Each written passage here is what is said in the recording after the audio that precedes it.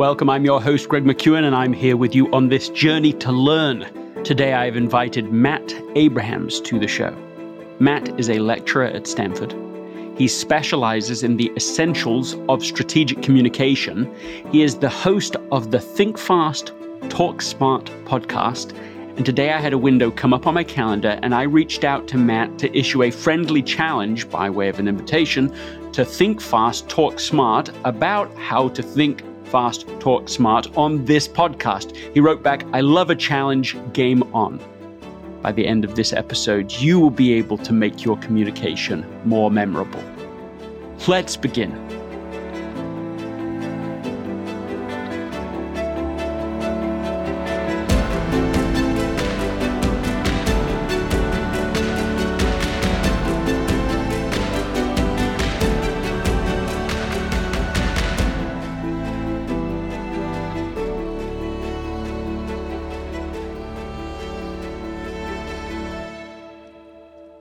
If you want to learn faster, understand more deeply, and increase your influence, teach the ideas in this podcast to someone else within the next 24 to 48 hours.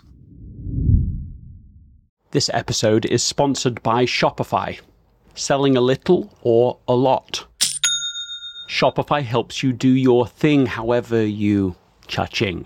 Shopify is the global commerce platform that helps you sell at every stage of your business.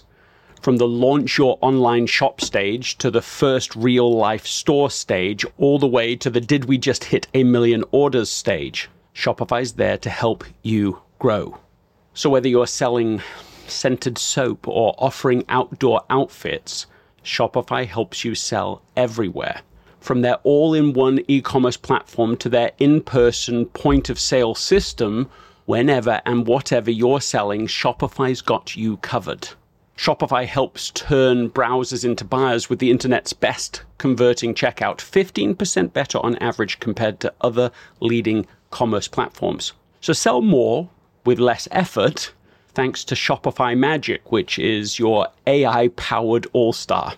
In my experience with every business that I have built, including this podcast, there are breakthrough moments, and those moments are often the result of finding the right partner. And I think that's a way to think about Shopify, because no matter how big you want to grow, Shopify gives you everything you need to take control and take your business to the next level. Sign up for a $1 per month trial period at shopify.com/Greg, all lowercase. Go to shopify.com/Greg now to grow your business, no matter what stage you're in. Shopify.com/Greg. Listen, it's so good to have you on the show. Thank you for accepting this spontaneous challenge. Well, thank you. Spontaneity is what I'm all about these days. So let's get straight to it.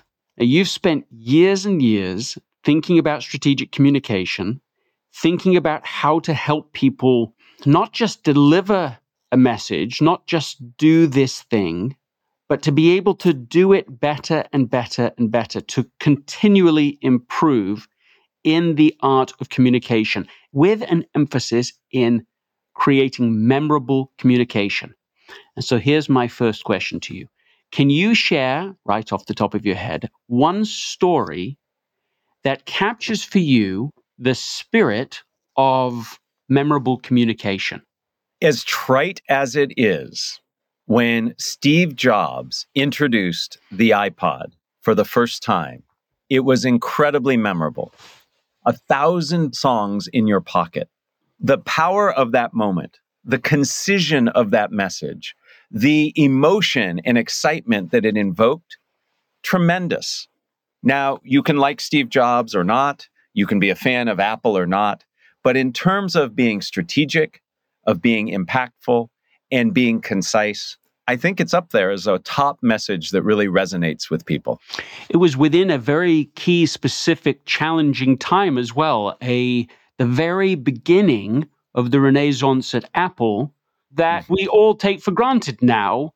That decade of innovation that began with the new eMac and then moved on to the iPod, then to the iPhone, and then, go forward a few years, the most valuable company on the planet. And we mustn't forget, Greg, it started podcasting, what you do so well and what I'm trying to do as well. Oh, that's such a nice point, that without the iPod, there wouldn't be podcasting. I mean, that's probably literally true. It wouldn't be called podcasting, that's for absolute sure. But perhaps it wouldn't exist at all because of the democratization of the spoken word that took place, and even now is just at the beginning of its journey. Building on this first question, if you could share just one communication skill that you think is the most relevant in the world right now, what would it be? In order to cut through all the clutter and to be engaging, which to me means focused attention, you must make sure your communication is goal-driven. And by goal-driven, I mean three things. It's all about information, emotion, and action. What do we need our audience to know? What do we want them to feel? And what is it we want them to do? And implied in that goal-driven nature is we must be audience-centric. Because in order for me to make a communication relevant to you so you engage in it, I have to understand it from your perspective. So when I craft my goal, know, feel, do, information, emotion, and action, it is all from your perspective. I believe that is the fundamental truth of effective, connected communication. And in all the episodes that I've done on my podcast, it is the number one bit of advice people give me when I ask a similar question of them. That's just a moment of complete agreement between us, a meeting of the minds even. Because I certainly, if I were answering this question from a slightly different perspective, would say the number one thing that speakers, teachers in a formal sense, and then perhaps everybody else in an informal sense, myself included, the number one mistake that is made is to not spend enough time in the mind of the people you are trying to influence. Give us, if you can, some specific ways that we can do just that. Get into the mind of the people that we're trying to influence. What are the best tactics for that? I think the first tactic is to slow down. We are often rushing and not giving ourselves time to reflect. And we really need to give ourselves that time. And we need to ask ourselves some foundational questions. What does my audience know about the topic that I'm discussing? We have all been part of communication where somebody started too high level, too low level. What do they know? How do they feel towards the topic? What are their attitudes? What are their potential resistance points? In order to answer those questions, we have to give ourselves space to have those thoughts, to think about it. We then need to do some reconnaissance, reflection, and research to get those answers. So that could be cyber stalking, looking at LinkedIn, people's bios. It could be talking to people who know them. It could be looking at the writings or podcasts of the people you're discussing or having the conversation with. It is taking the time to really reflect and think about who the audience is. The biggest challenge then is to adjust and adapt in the moment. So you go into the interaction thinking one thing, and then you are greeted by reality. That's where this whole spontaneous speaking comes in, because you have to be agile and adept at adjusting based on where you land with what you assumed is where your audience was at. So it's about giving yourself space and time, and then also giving yourself permission to adjust and adapt in the moment. It seems to me in my own experience that in a live conversation with people, if you pause to listen and understand the other side, it is to your own huge advantage, because you give yourself space to think, because you prepare an answer in the end that has precise relevance to the person you are speaking with in that moment. Nevertheless, what I have observed is that people don't do exactly what you're describing. Why not? I think there are a few reasons. One, I think we're nervous, and as part of nervousness, we fill space and time. Second, we feel that if I take a moment of reflection, it might signal weakness, it might signal doubt. And then finally, I feel many of us are afraid if I pause, others will take the space and I lose the opportunity to keep my momentum going. So I think we have three things conspiring against us, but there are tools to counteract that. For example, if you pause and somebody takes the floor from you, you can paraphrase what they're saying and regain the opportunity to speak. You can ask a question in the moment of what they're saying to again get the floor back and continue the conversation going. So in pausing, beyond getting the benefit of reflection and adjustment, there are tools that you can use if somebody fills the space that you gave up. One rule of thumb that I've heard you share is the idea that you should look at the event that you're planning for, the meeting, the conversation, the interaction, and however long there is between now and then, you cut it in half. The first half for content and the second half to practice, to prepare that content, to be able to have half of the time available to you, whatever the amount of time is, to do the actual practicing of it. Your thoughts? Practice is really important. It is critical to give yourself the space to try on what it is you've crafted.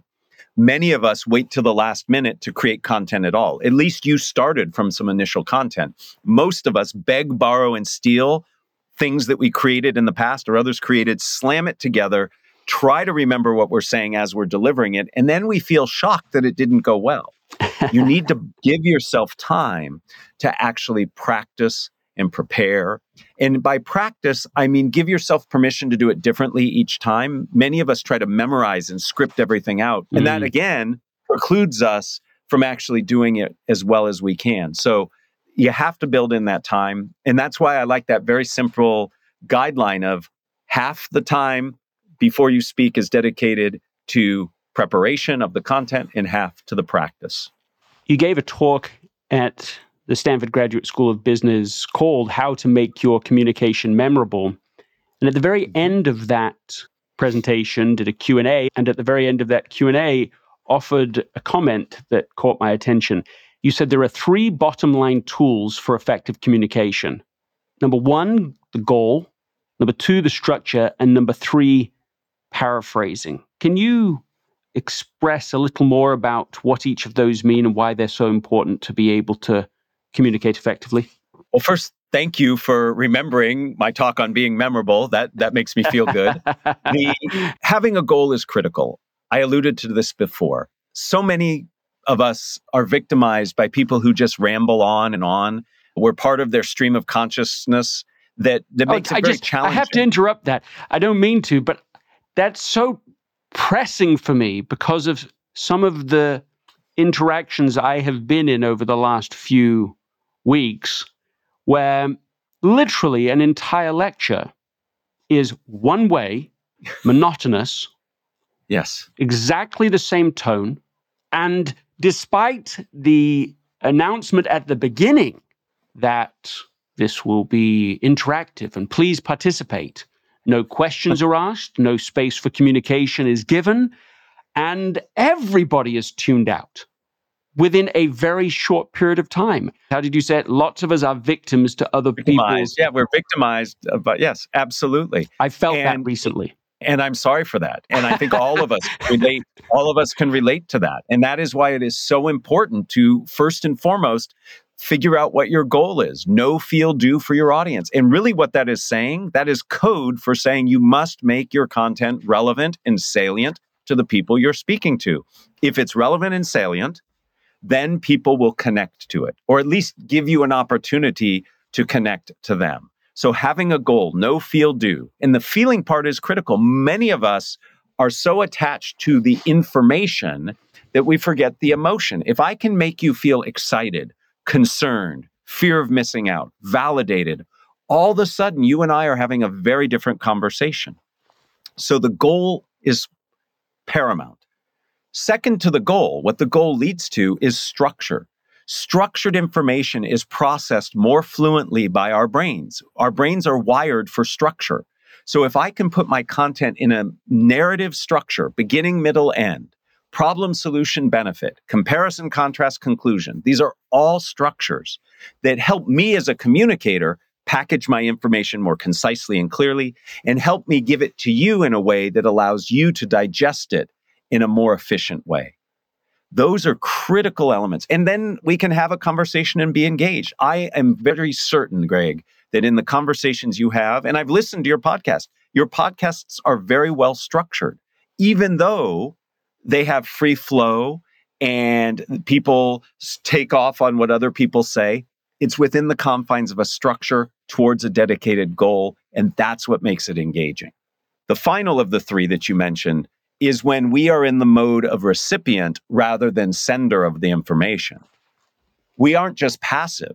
We have to connect and validate with what somebody is saying. And you're an expert at this. I've listened in and you do a great job of paraphrasing, bridging, and linking. It's not just saying, hey, good point. It's saying that point really resonated and here's what I take from it. That's what paraphrasing does. It's a way of validating not only the person, but the content.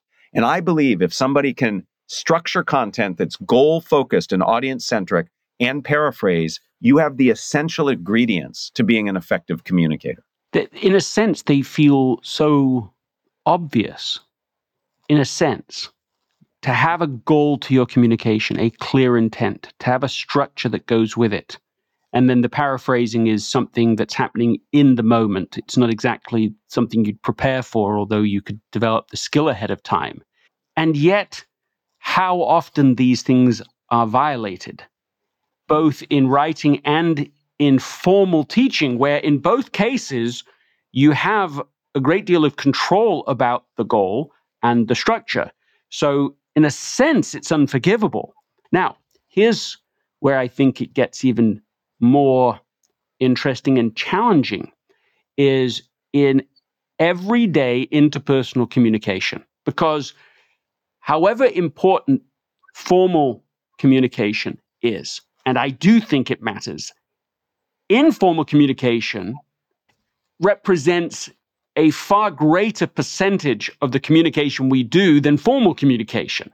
So most of the time, we are interacting in a way that is spontaneous. So presumably you think the same goal structure paraphrasing exists in that context as well, but what do we do differently in a spontaneous encounter than we would in a formal setting where you don't have the time to prepare? So I believe the foundational principles are similar. And you're absolutely right. If you reflect on your personal and professional life, the vast majority of your communication is happening in the moment, spontaneous. You don't have your deck set up. You don't have your slide preview mode. You have to respond in the moment. It is all about, in that moment, listening for what's needed. And when I say listening for what's needed, it's the nuance of the moment. Let me give you an example. Imagine you and a colleague are coming out of a meeting, and your colleague turns to you and says, Greg, how'd I do? How'd that go? Well, if you click into your heuristic of, oh, this is feedback, I'm going to pick one thing the person didn't do well and give them feedback, you might have missed that what your colleague is really asking for is a little emotional support. They feel a little beaten up after that meeting. And if you just lay on another thing that they did wrong, you're actually doing a disservice in the moment and perhaps damaging your relationship. So the first part of spontaneous speaking is listening in a way to figure out what is needed. And that means listening to what the other person says and listening internally to your own intuition. What does my gut tell me is needed here? That's the first step to spontaneous speaking. So many people go down the wrong path. Yeah, keep going down that. Like beyond the 101 or 202 class, like what's the elite stuff for listening for what's needed? So two things come to mind. One is silence. Allow for silence, because in silence, you give permission for people to step forward and say things that they might not normally say. We are very quick to respond when somebody gives us an opportunity. But if I allow for a moment of silence, people might say more.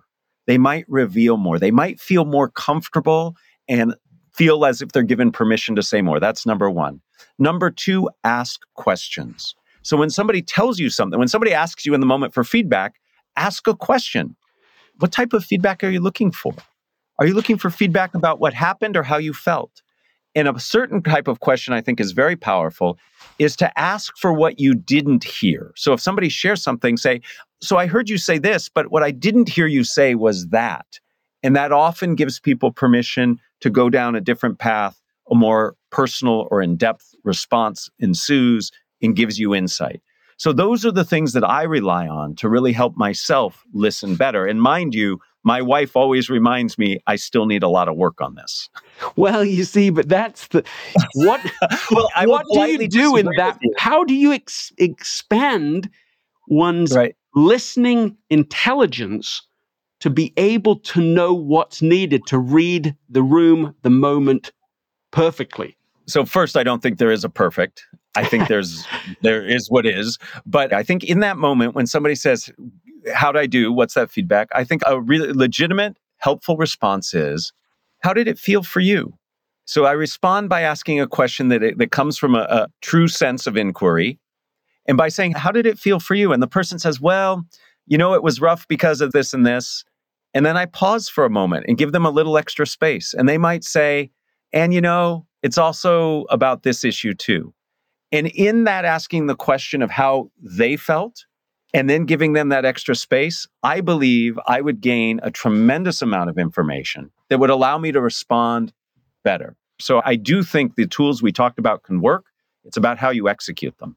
Yes, I mean, I love the point, the small but subtle point there of just pausing, which of course Yeah. you alluded to by saying be silent, but a micro pause in which we silence ourselves for a second seems to be like there's a version of the tools you mentioned, be silent in that moment, ask a question. There is a micro version of all of that, a micro pause, just one beat to get yourself out of your own head, to get yourself out of saying something reactive and foolish in that moment. There's a micro question. Oh, tell me what you're thinking. Just enough with the intent to get to where they are precisely before jumping in with an opinion or a thought or something else. This would be, I suppose, one way to think about the answers that you're sharing your thoughts. Absolutely. Slowing down is really helpful. I have a colleague at the business school, Collins Dobbs, and he talks about pace, space, and grace. And I really like those three. And in this moment, you have to slow the pace down, especially when emotion is involved. Things speed up.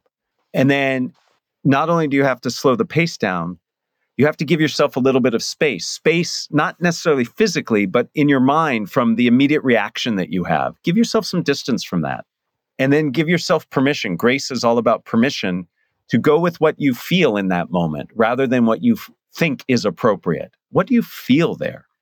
Is it that I reach my arm around my colleague's shoulder and say, that was a tough one, versus jumping into specifics? So pace, space, and grace, I think, are a really good way to think about connecting and responding in the moment, especially when emotion is involved. I remember that Oprah Winfrey, when she was reflecting on 30,000 interviews that she'd conducted as part of the Oprah Winfrey Show, which is a pretty extraordinary number. Yes. I mean, anyone who's actually done any kind of formal interviewing, whether it's a podcast or anything else, when you think about, you know what the numbers mean, and 30,000 is serious business. She said Yes. every time, no matter who it was, famous, not famous, done 1,000 interviews or not, leaned in after the interview was done and expressed in one way or another, how was that? Was that any good? How did I do? They always want to be able to have that sense of validation. And so your off-the-cuff example of what we might say in a spontaneous moment to someone else after a meeting is still revealing of something deeper about our vulnerability when we've put ourselves out there, when we've communicated about something else. What is your number one explanation of why people should invest to become better at interpersonal communication? Why? From a very Pollyanna-ish perspective, I believe the world deserves to hear everybody's voice. And many people, due to past experience, anxiety issues, concern, and issues of power and status, don't share their voices. We need to hear differences of opinion, differences of perspective, creative ideas. So we need to take the chance and the opportunity to better ourselves in that regard. What we know to be true from research is those who are better at communicating do better in their work life, have more committed and connected interpersonal relationships, and in general, tend to be happier. So beyond just sharing your voice, there are very practical and tactical benefits from being a good communicator or better communicator.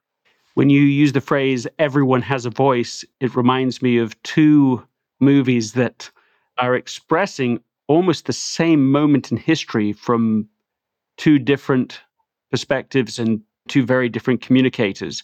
I'm thinking now of The King's Speech, in which King George is a known and painful stutterer who didn't want to be king and certainly didn't expect to be, who is suffering in his inability to express himself clearly. And the whole movie is around his need to find his voice. And there is that very classic moment in the movie where he finally expresses it to his coach, to the Matt Abrahams of his life. He manages to express it powerfully. I have a voice. I love that line. And he explores and discovers that voice. And through a great deal of suffering, is able to express that necessary voice in the midst of the Second World War when a somewhat broken people needed to hear it. And then the second is The Darkest Hour.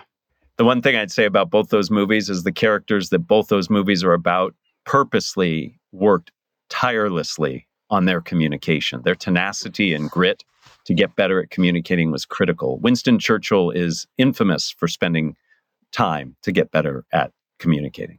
I think it's the core idea, the single idea upon which that entire movie is based.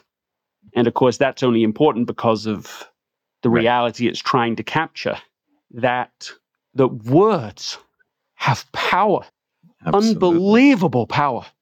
Churchill, at the key moment of disarray within the government that he was trying to hold together, he gives a grand speech, and afterwards, it's captured in the movie, he's turned the tide, and suddenly everybody is with him. And one of his opponents turns to someone, what just happened? And he uses the line, he mobilized the English language and sent it into battle. In all of our communication, there's a theme I didn't expect in our conversation, but it's there and needs to be spoken, I think. And that is that in great communication, there is always suffering. Seriously. To go from a badly formed lesson, a badly formed conversation, a badly formed chapter, a book, to something that's good, there's suffering involved. To go from good to great, the greater the suffering. To write something or speak something that names precisely the right thing at the right time for the right people in a way that can move them, that can inspire them, change them. There is suffering involved in that. There is a price to pay because it is an extraordinarily powerful tool you have at the end of it. Maybe the most powerful tool of all creative forces. I'm serious about that. It strikes me as plausible, truly, that the Second World War would have simply been different, could have ended differently, were it not for the words born out of suffering that Churchill managed to bring forth. I'll say it. Give us the final word. I 100% agree that words absolutely matter. And if you look at all social mobilizations, the power of the voice and the power of the words make a big difference. Think about the civil rights movement in the United States. Think about what we saw in South Africa. The ability to mobilize through words and through voice are critical.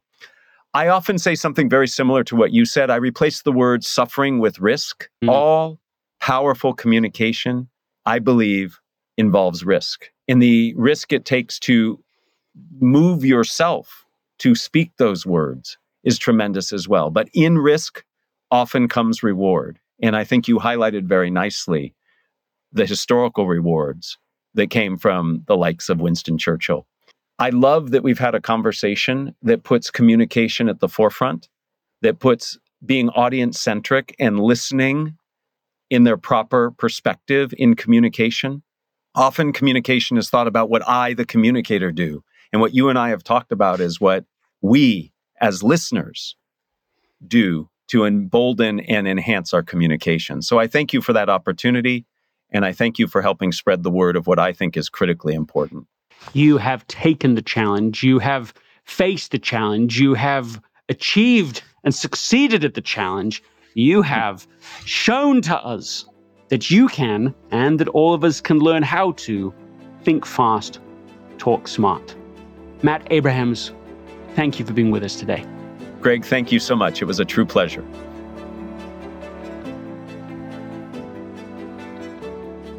Thank you. Really, thank you for listening. What is one idea you heard today that caught your attention? Why did that matter so much to you? And what is one thing you can do within the next 24 to 48 hours to apply that insight?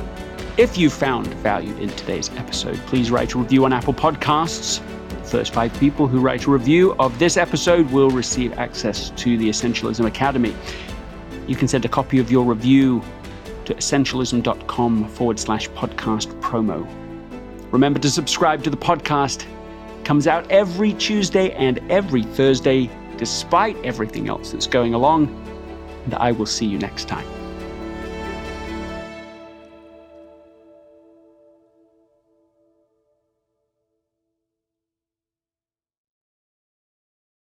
This episode is brought to you by the Yap Media Podcast Network. I'm Hala Taha, CEO of the award-winning digital media empire, Yap Media, and host of Yap Young and Profiting Podcast, a #1 entrepreneurship and self-improvement podcast where you can listen, learn, and profit. On Young and Profiting Podcast, I interview the brightest minds in the world, and I turn their wisdom into actionable advice that you can use in your daily life. Each week, we dive into a new topic like the art of side hustles, how to level up your influence and persuasion, and goal setting. I interview A-list guests on Young and Profiting. I've got the best guests, like the world's #1 negotiation expert, Chris Voss, Shark Damon John, serial entrepreneurs Alex and Layla Hermosi, and even movie stars like Matthew McConaughey. There's absolutely no fluff on my podcast, and that's on purpose. Every episode is jam-packed with advice that's going to push your life forward. I do my research, I get straight to the point, and I take things really seriously, which is why I'm known as the podcast princess and how I became one of the top podcasters in the world in less than 5 years. Young and Profiting Podcast is for all ages. Don't let the name fool you. It's an advanced show. As long as you want to learn and level up, you will be forever young. So join Podcast Royalty and subscribe to Young and Profiting Podcast, or YAP, like it's often called by my YAP fam, on Apple, Spotify, CastBox, or wherever you listen to your podcasts.